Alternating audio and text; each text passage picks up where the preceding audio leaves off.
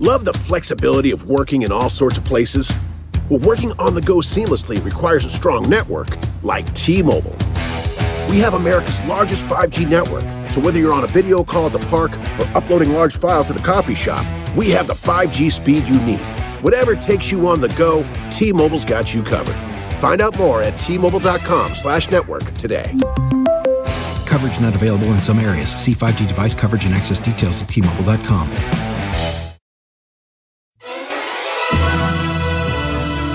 And now, it's time for Inside Conan, an important Hollywood podcast.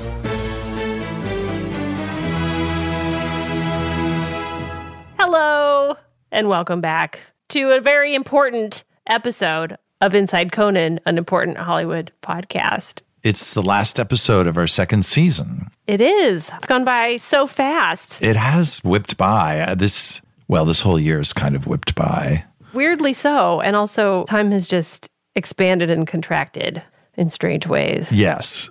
I'm going to miss seeing you every week. Me too. And chit-chatting over Zoom. And I'm going to miss our team, Jen, our producer, and Will. Yeah. Our incredible engineer who has to edit out so much. Oh my God. No, they're wonderful. This is really a highlight of my week. So I don't know what I'll do. But yeah, it's been really fun talking about the Conan show and reminiscing. It's been a lot of fun. A lot of interesting guests this year. I like talking to people who started out with the show. Yeah, we were able to get more people from far-flung areas because of being able to do it all over Zoom. So a lot of East Coasters. We talked to someone who was all the way in Tarzana, which is a 20-minute drive. That is incredible. Yeah, we talked to Ellie Kemper and Michael Coman. Yes. Who were in St. Louis. Brian Stack was in New York. Yep. Louis Anderson was in Las Vegas. Fred Armisen. Oh, yeah. He was in Frogtown. But, you know, it still is probably easier for him to call in than have to drive to our studio. Yeah, we had so many guests. That's a stupid thing to say.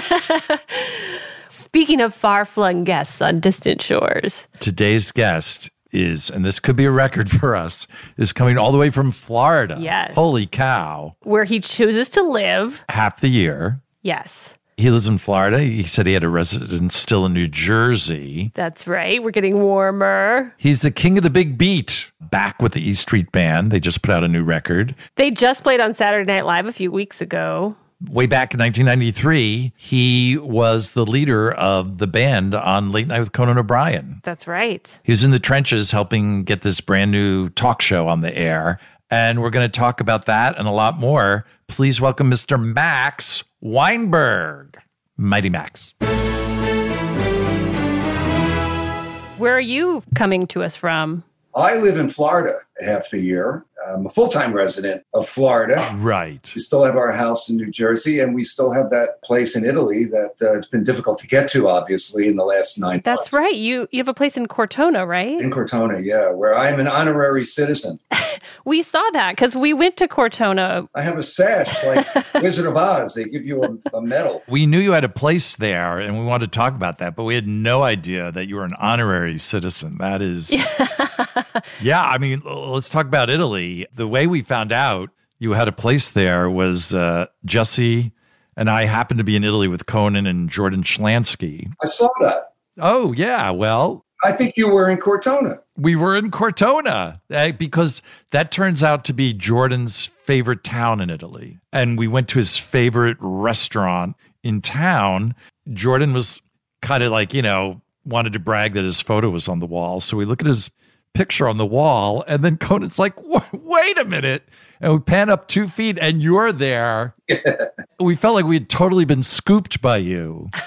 We're just like, oh, no one, from a late night TV show in America has ever stepped foot in the hilltop town of Cortona. And there you were. Well, speaking of late night, why don't we talk about how, face it, yes, you're in the E Street Band with Bruce Springsteen. Okay. The thing everyone's going to remember is that you were the drummer and leader of a band at 12:30 in the morning on a late night show. So how did you come to be a band leader on late night television? Well, you go through these passages in your life, and the E Street Band as it turned out, temporarily went on hiatus for 11 years, which at the time didn't specifically feel like a hiatus, but Right. I was kind of like a spy who got left out in the cold for about 3 years. And I did a number of things, briefly went, I think as you remember, Mike went to law school briefly. Right. What? I realized that the world needed more drummers and less lawyers. So I dropped out. I'm a law school dropout. I hope a proud law school dropout. I'm a proud law school dropout. Good. And, in 6 weeks of law school, I learned enough to be a little dangerous. I must You could be a slip and fall lawyer, probably. Exactly. There's always time. I did a number of things. I was in the record business for a minute and missed drumming. And by a very strange confluence of events, I got invited to be in an all-star band for Bill Clinton's first inauguration. Oh, wow. Now, I hadn't played in a while. And I really thought my drumming days were behind me. And prior to that, I had filled in for a short while, for about 6 weeks, with a group called 10,000 Maniacs. Their drummer was out of commission. They asked me to play. And I really enjoyed, I hadn't played in 3 years, and I really enjoyed the sort of being on the bus and being in these old vaudeville theaters and the camaraderie of being in a band. So I said, well, maybe I'm missing the boat here by being a businessman.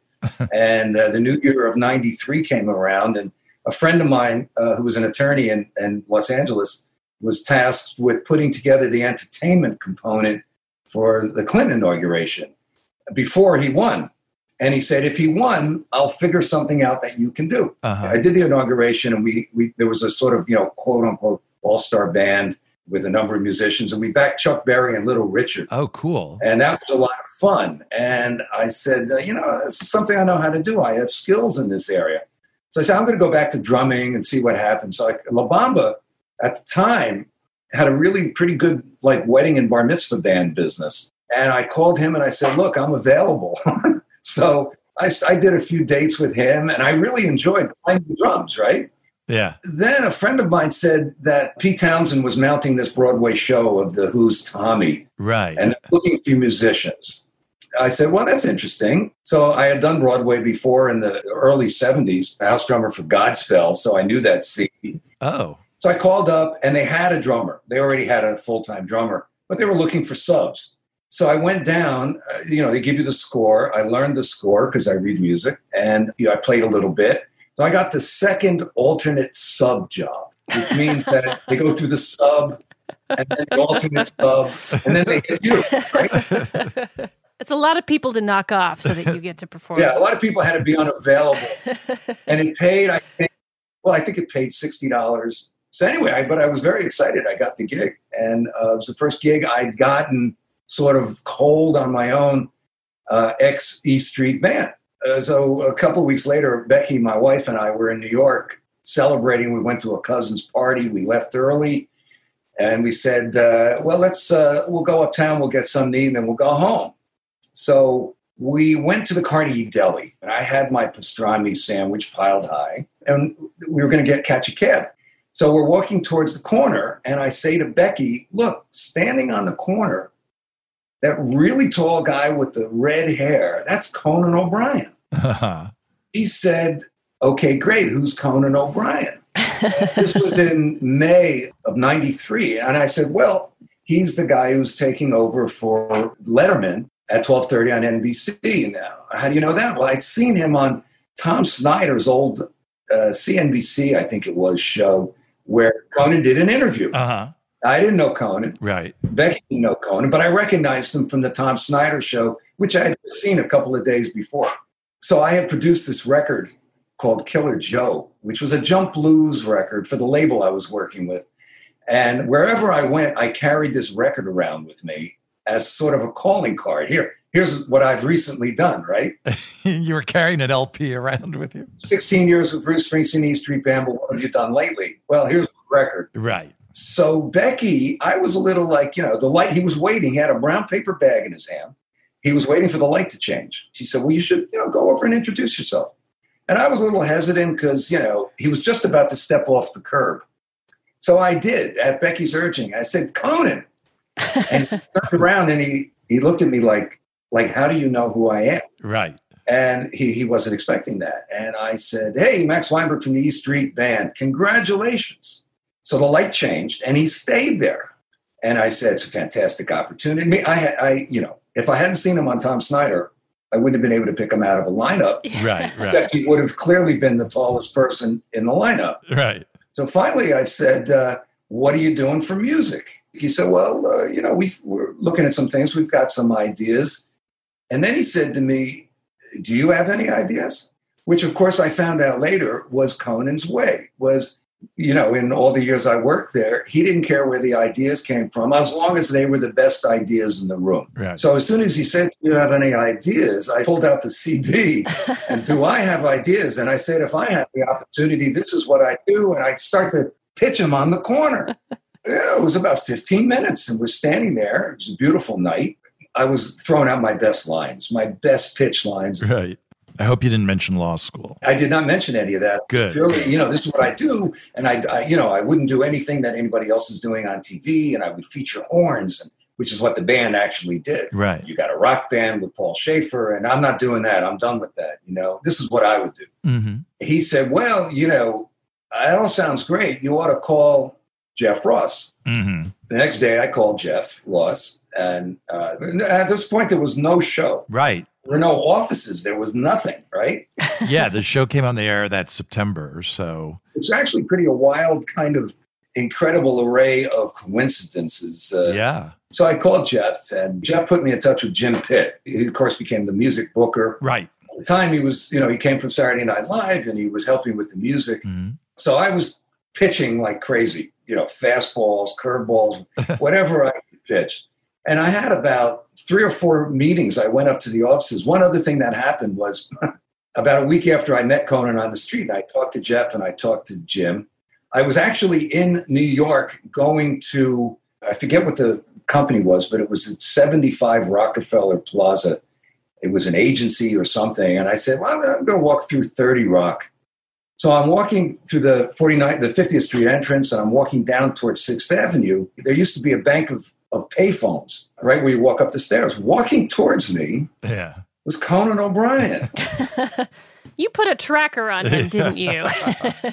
So what I did was I ducked into the phone, and then as he passed, I'm not talking to anybody, but I'm on the phone, and I go, Conan! And the first thing he said was, you're stalking me. Sure, of course. Wait, you pretended to be on the phone? I love that move. Yes, I pretended to be on the phone to sort of like... Oh, that's great. Maybe in the back of my mind, I'd run into him. And I did. It was bizarre. Right.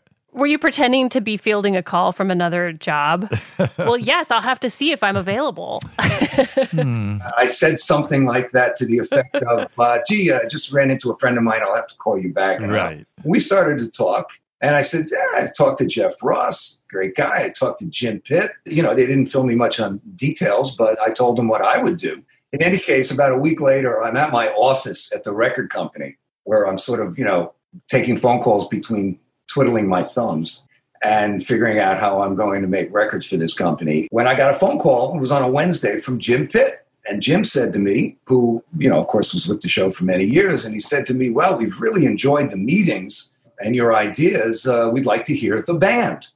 And that sort of stopped me cold because I never said to anybody I had a band. Oh. Whoops. I only said that I have a great idea for a band. Well, when did you want to hear the band? And he goes, well, how about Friday? Yikes. Oh, man. It was Wednesday. I said, gee, Friday, kind of short notice. All my guys have other gigs. Can I call you back in an hour? He said, yeah, no problem. So the first person I called was Jimmy Vivino. I didn't know Jimmy. Someone referred him to me. Oh. And he played on the Killer Joe record. I hired him for that record. Somehow met him through Joe D'Elia, who was a keyboard player. When I did the record, he said, well, it's a package deal. I come with Jerry. His brother, right. Who's a saxophonist. That's exactly what you were interested in. Now you've got a band.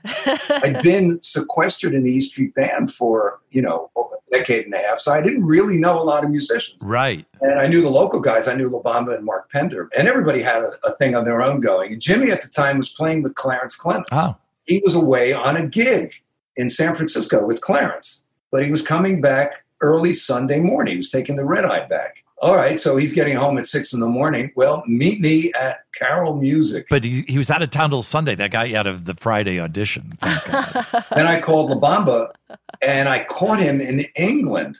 This was on Wednesday.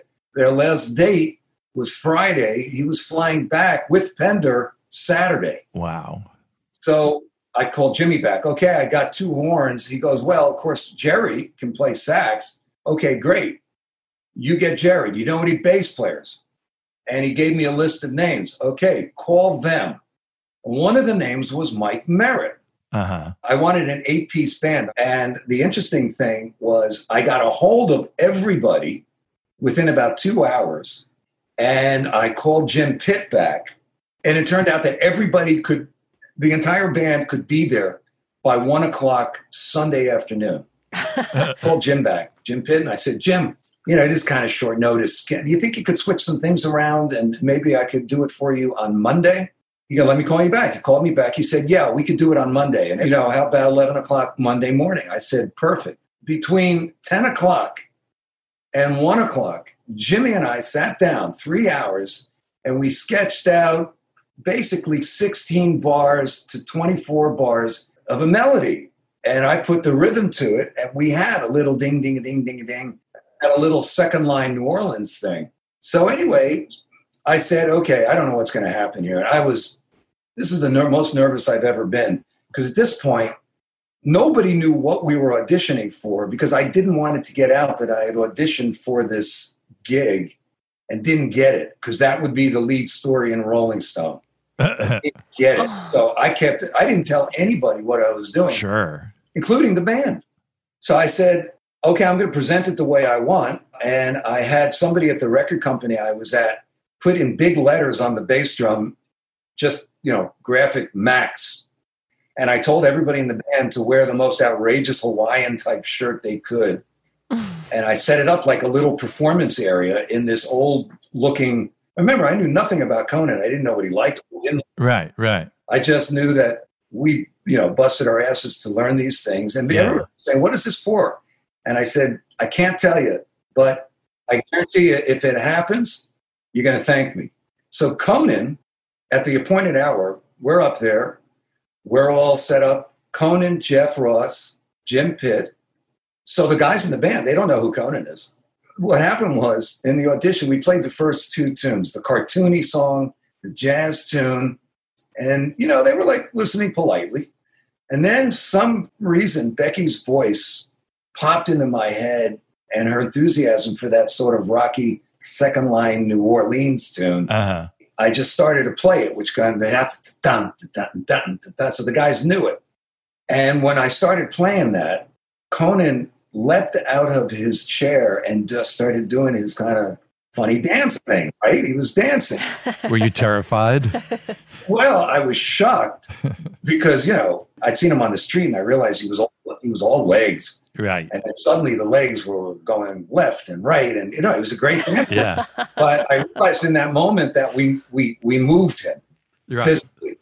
So that was a good sign. Yeah. And then we played this little fluty, cool jazz thing and one other tune. And we got done with the audition. I went into the men's room there and I promptly vomited. Everybody packed up. I was just so relieved that it was over, right? I said, I've been around. Look, when I met Bruce, he was a burgeoning act, and I could tell the certain physical thing I did was, moved him. And I didn't know what they thought of the music. That Wednesday, guys started calling me. Hey, what's going on? What is this thing? I said, I can't tell you, but if it happens. They still didn't know what they were auditioning for. Seriously, what are we doing? Yeah. Who is that guy with the red? Come on. So I didn't hear anything by Friday. Right. And now I was crawling out of my skin. Sure. Oh, you just wandered around Rockefeller Center. Yeah. I got to run into that guy again. I did my bit. I stayed away. I wasn't going to let it call up. I was going to wait for it. Right. You're going to play it cool. You're going to vomit at home. I was, really climbing the wall. So we went away for the weekend. We went to a resort in the mountains, and they didn't call all weekend. So Monday morning comes, I'm like flipped out. And I say to Becky, look, I'm going to go work out. It was really early. I said, they have a PA system there. If Jim Pitt calls me, take a message. If Jeff Ross calls me, call the gym and tell him to page me, and I'll come up and take the call. Wow. You had thought this through. I'm not interrupting my workout for Jim Pitt. I'm working out. I'm doing push-ups, and I hear, Max Weinberg, phone call from you. I pick up the phone. I got it. Max, it's Jeff Ross. Can you go to L.A.? I didn't say when. I said yes. Right. And he said, now. That sounds like Jeff Ross. Well, again, this is like ground floor. He had just come from Kids in the Hall. Right. There were no cell phones then. No cell phones. Pagers. And I didn't have a pager, but he said, Lorne Michaels would like to meet you. He's on the set of Wayne's World 2. So grab a flight and car pick you up when you land. So I left that day. I flew out to L.A. Car picked me up at LAX. You went straight from the gym. Take me to the set. Just you, not the rest of the band. Oh, yeah, just me. Okay. There I was sitting, like a guy who just came through Ellis Island with my suitcase on my knees. And I remember Mike and Dana were shooting a scene. Yeah. And they took a break, and Lorne came over. And, we were just on this set. And he said, Robert Smigel, who was a huge Bruce fan, really wanted me to have this job. It was the first thing he said. And Conan was extremely enthusiastic. I only have a few questions for you. You're married? I said, I am. I've been married quite a long time. You have children? I do. I have two, a 3-year-old and a 5.5-year-old. Uh-huh. And he goes, do you do drugs? No. He goes, well, because I've had problems with band leaders and substance abuse. I said, well, not here you won't. And he's like, very good. I had to ask you that in person. Right. Yeah. I was dismissed. I was taken back to the airport. Uh-huh. It was like rendition. Wow. It was a little like rendition. They took me back to the airport, so I get back on the plane. I go home. I don't know how he knew I was going to be home when I was home, but I was at home for about an hour. The phone rang. He goes, well, Lorne wanted to meet you, and you passed the audition, and we'd like to hire you. They didn't say anything about the band. Right. Robert was very enthusiastic, as Robert can be. Yes. And Conan told me much later on that it was the first. He was so delighted to get this show that he wasn't making any kind of requests or demands or anything else. But It was the first thing he said that, to Lorne, that he really wants me and this band. He really felt that it was a good fit just from that audition.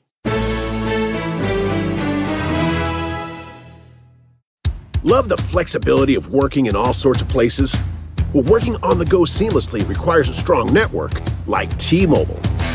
We have America's largest 5G network, so whether you're on a video call at the park or uploading large files at the coffee shop, we have the 5G speed you need. Whatever takes you on the go, T-Mobile's got you covered. Find out more at T-Mobile.com/network today. Coverage not available in some areas. See 5G device coverage and access details at T-Mobile.com.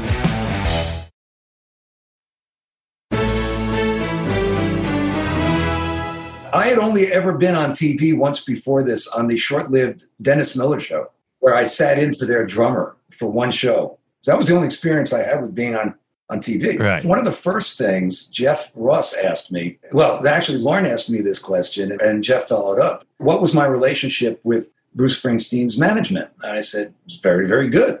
They managed Bruce Springsteen, which was the right answer and the true answer. But Lorne apparently was impressed with that answer because it showed that I was mature.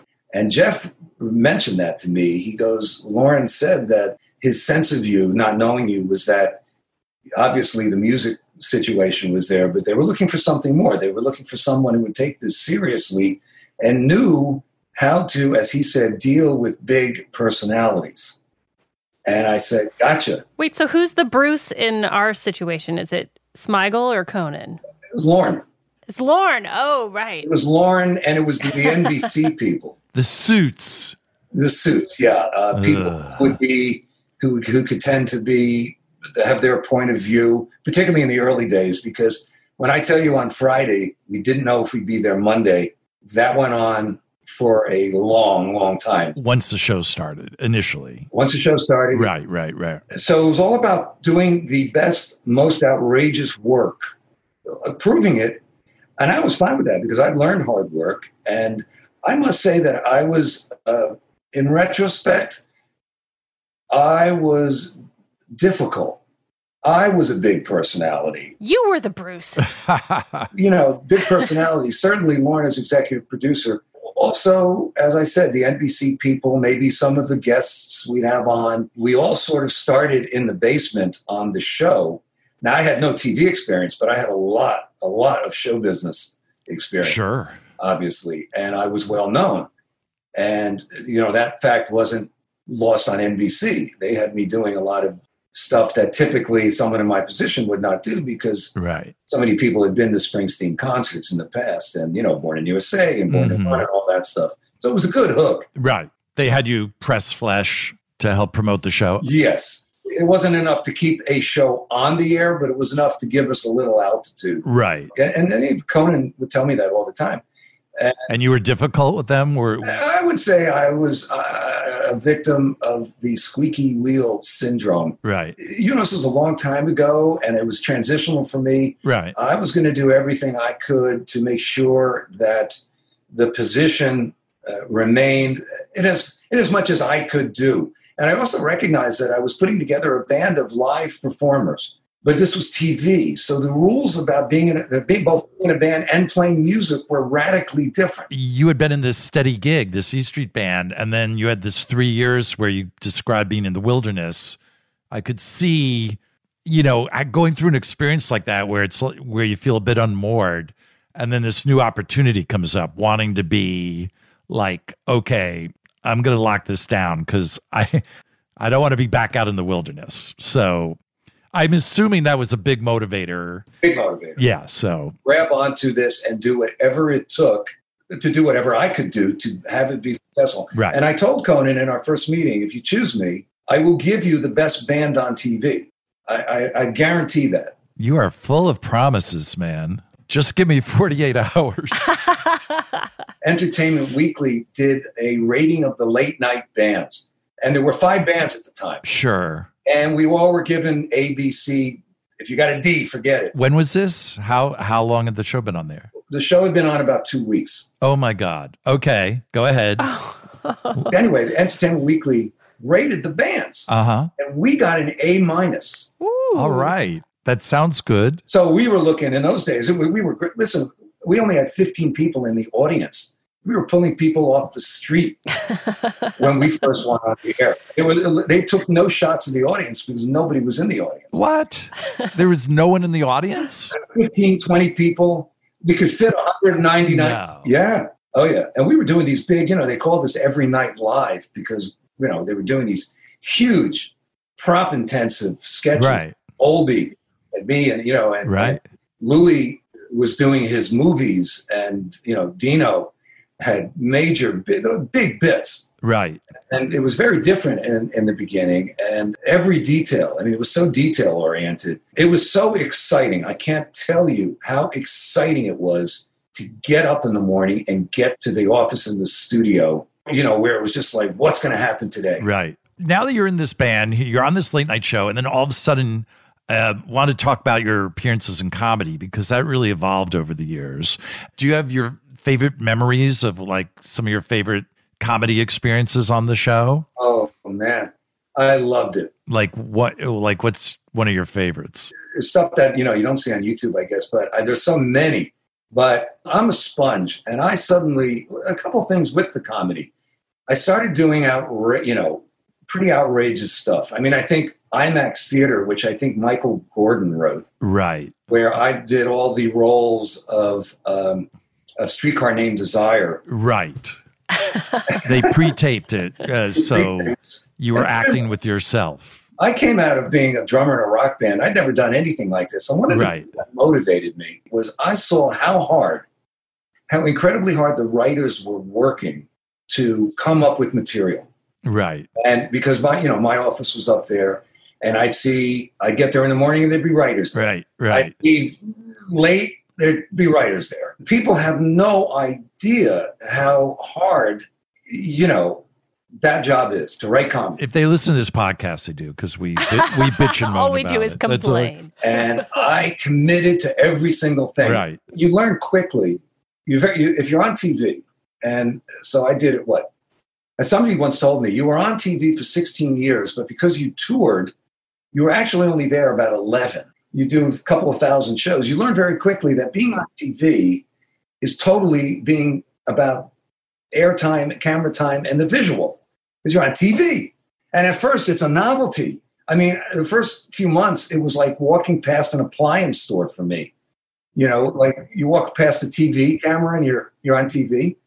And after a while, because I'd stay up and watch, 1:30 in the morning, and then I have to be up at 7 to get to New York on time. So it was all about quality, but it was also, from my point of view, I'm going to do the best I can, but I'm also going to make sure that I ingrain myself to not just be a drummer. Right. I didn't push to do comedy. No. But people started writing funny things for the three of us. We started writing stuff for you. You were kind of a lusty, dirty, pervy kind of guy, and which is weird because you've never come across that way in the office. I would flirt with you. I'd get nothing back. You were very professional. Well, Michael Gordon and I must say, but that's a whole It's hilarious that this persona evolved for you on the show, where you'd kind of be a creep, especially once Andy left. Yeah, we do stuff where you were kind of a creepy guy, and you had this great deadpan that really played well against you saying stuff that was, less than family oriented. Those are some of my favorite bits because it did play against type, and Conan said that's what makes it funny, because you're not that guy. Mm-hmm. But did you ever have to, was your wife, was Becky or friends ever why are they always portraying you as a creep on the show? Well, when the kids got into high school and college, right? Did you see what your father did last night? I know, but we're going to France for 2 weeks. That's a good comeback. You got those creep residuals. Yeah. And I still get in airports or when I'm out in public, people will come up to me, and now they're, in their 40s, 50s. People will come up to me and ask me to do the stare. Wait, seriously? That's my selfie look. Oh boy. And I can, and I've been asked, I still do public speaking, and I'm always, right. How did that come about? The way it came about was Andy left the show. And right. So one night, and it wasn't planned that I would take, there's nobody can take Andy's place. Andy's hysterical. He's a great actor. He's quick. Yep. He's funny. Yep. And I didn't, it wasn't my thing to do. But one night, Conan in the monologue, without telling me, turned to me and said something to me that needed a response. And I could not think of a thing to say. So I just said it. You're right. And it got a big laugh. Do that again. That was funny. Right. Don't play into my foolishness because, just be above it. And he'd say, good show tonight, Max? And I go, oh, terrific show, Conan. Great. So I underplay everything and it became a character. Yeah. And, I'm learning comedy chops from people who I consider to be the top in the field. And I'm not just saying that because you're looking at me. Yeah, sure. Comedy is serious business. And yeah. We were tops in our field. We were just like, okay, just do the stare. Yeah. But you knew what was funny. Stare at the camera. It was also coming up with, late night small talk. Yeah. I've talked to, as recently as being back at 30 Rock this past Saturday to play on SNL. Right. I've talked to people who are still there in the executive suite. More suits. Well, yes, and creatives who, in retrospect, we caught the end of the golden age of late night talk TV. Right. In those years. The landscape has changed. And when I think about the volume of material, I mean, of course, you have your standard, hits. You have, the Conan writers and you have your Rosalita and Born to Run. Right. But you also then have the deep cuts of comedy that you come up with. When I think back to, Mad Max and all the pre-tapes and the critics were brutal. I must tell you a funny story about a critic. So about in the third month, there was a party at SNL. So there was a sort of devastating review that came out in the Washington Post by a guy named Tom Shales. And part of the review mentioned me. And I read it, and I said, wow, he's right about me. It was strictly about me. And this one little line. And it was a party at SNL a couple of months later, and he was there. And I didn't know him from Adam, but somebody told me that was him. And I went up to him and I said, Tom, I read your review a few months ago, and I just you made an observation about me that was really right. And it changed my entire perception. You got to bear in mind, I've never been on TV in a principal role before. And he mentioned that what I needed to change was let the camera find me. Don't do my big drum volley and look into the camera. Right. Let the camera find you, right? And I said, yeah, that's right. The host looks into the camera. Right. Let the camera find whatever action it is. So no one had mentioned that to me because I was like, man, Max Weinberg. It's me. It's me. It's me. That's Hi, good Mom. advice. That's good advice. Very, very good advice. And nobody had told me that. And, again, I'm making it up day to day. I figure as long as I'm an hour in front of anybody else who might say this. So, and immediately, as soon as I read that, I changed it. Yeah. And I never, unless I was directed to look into the camera, I never looked into the camera again. I love getting notes on your performance from a column in the Washington Post. And I thank Tom Shales. And Tom Shales says, in my entire career, no one has ever thanked me. Oh, that's hilarious. Speaking of advice, this time has flown by, and it's been great chatting. But we always love to ask our guests for one piece of advice they'd tell young people starting out in the business. And, you, like you said, you've got a lot of show business experience. What's one bit of advice you'd give? Well, I would say look out for 6'5" redheaded comic that's been given a show and need a band. That's the first thing I would say. No, it's interesting. I was up at SNL the other night, and you've got interns up there who, could be the, much younger siblings of my children. Right. And everybody's looking for a shot. And my advice to anybody in any facet of really any business, but particularly show business, is if you get your foot in the door, do everything you can. Be the first there in the morning, be the last to leave. If I had things to do, I'd be probably a little less perfectionistic. I'd roll with it a little bit more. And that's in all aspects of my career, because you do want to maintain. And the most important thing is to be enthusiastic and never look at I'm looking into the camera now. Any opportunity as beneath you, or it's all goes on the learning side of the ledger. And when you're at a position, that position is the most important thing you're doing at that time. Don't look at it as, well, when I get done with this, I'm going to do this. Right. Yeah. Don't look ahead. It may, in fact, be a stepping stone, but don't let it be a stepping stone while you're doing it. Let it have all your focus and attention and dedication. Because, I'll be 70 in a few months. What? I've been fortunate enough to basically since the age of 23, have 2 jobs playing music. Right. One with Bruce and the E Street Band and one with Conan O'Brien and his crew.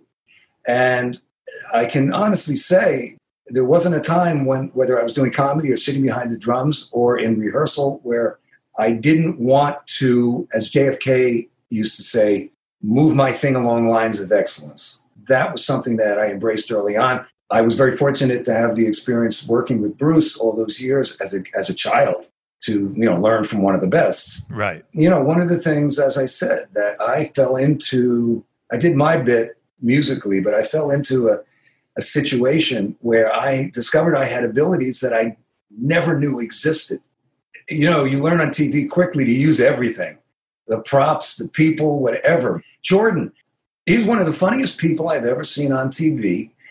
And, the thing that Jordan, and I never knew this, I always knew Jordan as a very capable young guy who loved drums. A young guy. Who, idolized Neil Peart, right. Who would want to talk to me about drums and how I did this. He was an associate producer, and occasionally he would, do a bit.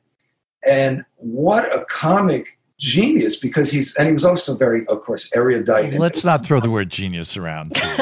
I'm telling you, it's so Well, knowing him then, when he was in college, I guess. Right. And seeing the bits that you guys developed. Yeah. And someone said, you've got to see Conan. He's in Cortona. The chemistry between, Jordan and Conan. Yeah, it's amazing. It's amazing. And it's like a whole other level. It was the stuff we used to do when Conan and I would, go to have a beer and we had nothing to say to each other. Right.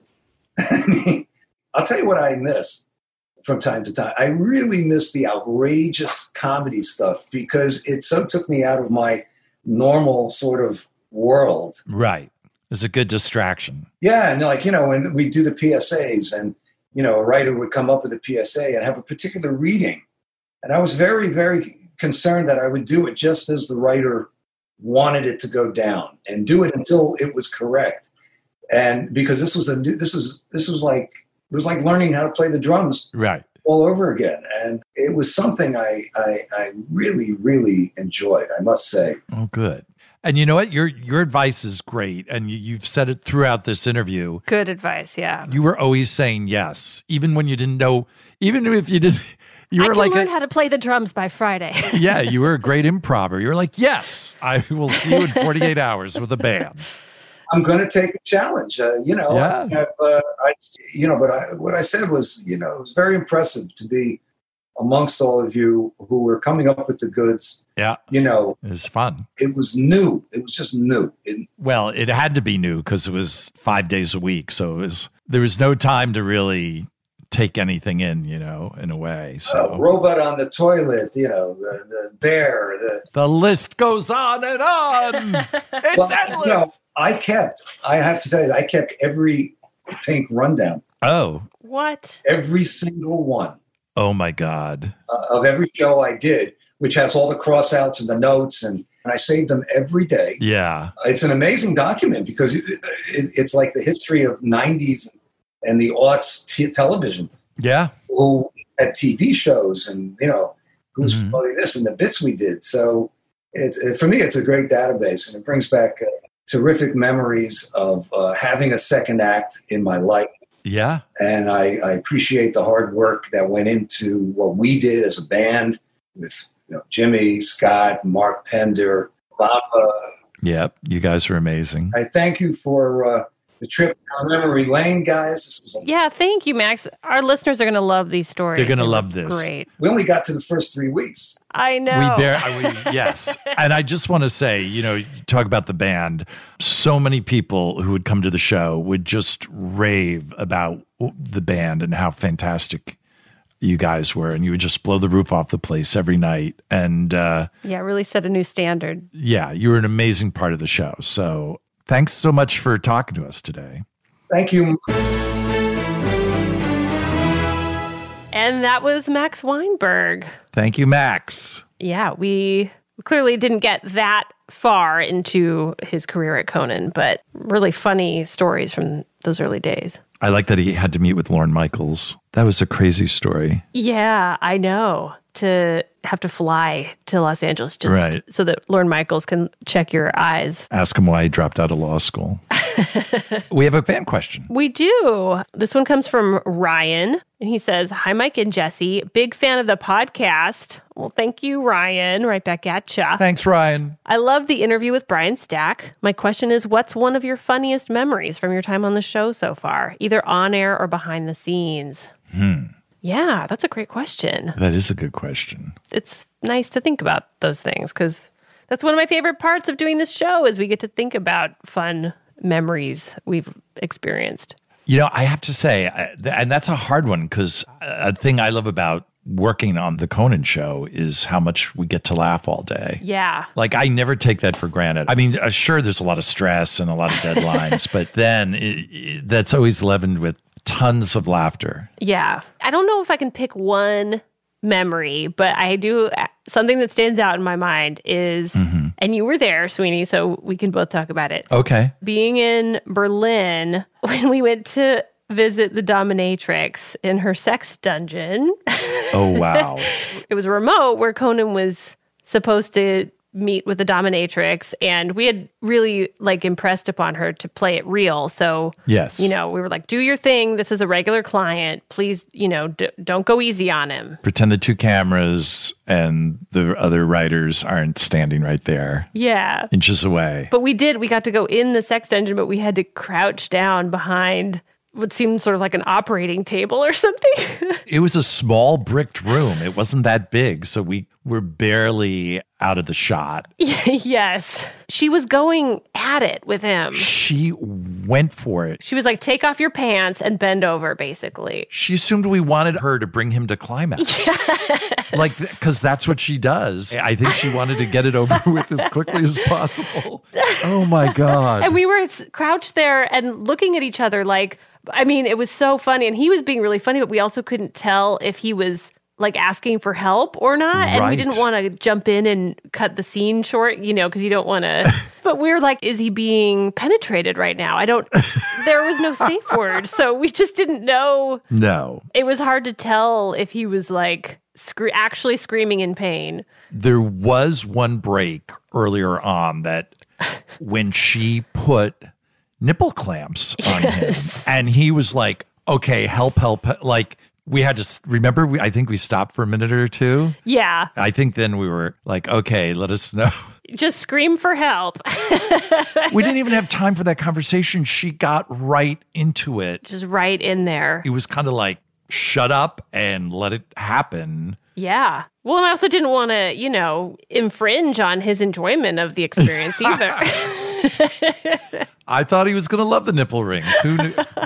Oh, my God. I just remember being huddled there and looking at each other and trying so hard not to laugh, but also not knowing if we should actually save him from something he was going to have to talk about in therapy later. Right. And we should make clear that it all ended early in the process. We didn't. Yes. Believe me, I wouldn't want to be in the room for that either. No, I don't think we'd be laughing about it now. No. Yeah. But she was so funny. She was very intimidating. And a real professional. Yes. No wasted time with her. No, she gets you your money's worth. Yes, you could tell she works by the minute because she was no nonsense. Let's get this done. He was incredibly brave. He was, yes. During all that. And he was still improvising and being really funny, despite, I think, being a little bit afraid of what was going to happen. Yeah. Like, genuinely worried about what might happen next. I mean, I think he knew it was a hilarious situation. Yeah. So he didn't want to mess with that. He was in leather hot pants. All right. Thanks, Ryan. Yeah, thanks, Ryan. And thank you, listeners. It's been thank you. So much fun doing this podcast. It's been a lot of fun. Yeah, so I hope that you enjoyed listening to it, just a fraction of the amount that we enjoyed making it. Everybody stay safe out there, and I hope that 2021 is, a little bit better. I hope it's better, too. I was going to say it's got to be better, but I've learned never to ever say that. So let's hope it's a little teeny tiny bit better, and that would be great. Thanks again. And you know what? We love you. Oh, my God. Yes, this is a true season finale. Bye. Bye. Inside Conan, an important Hollywood podcast, is hosted by Mike Sweeney and me, Jesse Gaskell. Produced by Jen Samples. Engineered and mixed by Will Beckton. Supervising producers are Kevin Bartelt and Aaron Blayard. Executive produced by Adam Sachs and Jeff Ross at Team Coco. And Colin Anderson and Chris Bannon at Earwolf. Thanks to Jimmy Vivino for our theme music and interstitials. You can rate and review the show on Apple Podcasts. And of course, please subscribe and tell a friend to listen to Inside Conan on Apple Podcasts, Spotify, Stitcher, Google Podcasts, or whatever platform you like best. This has been a Team Coco production in association with Earwolf.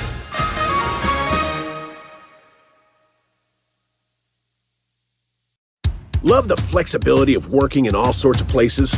Well, working on the go seamlessly requires a strong network like T-Mobile.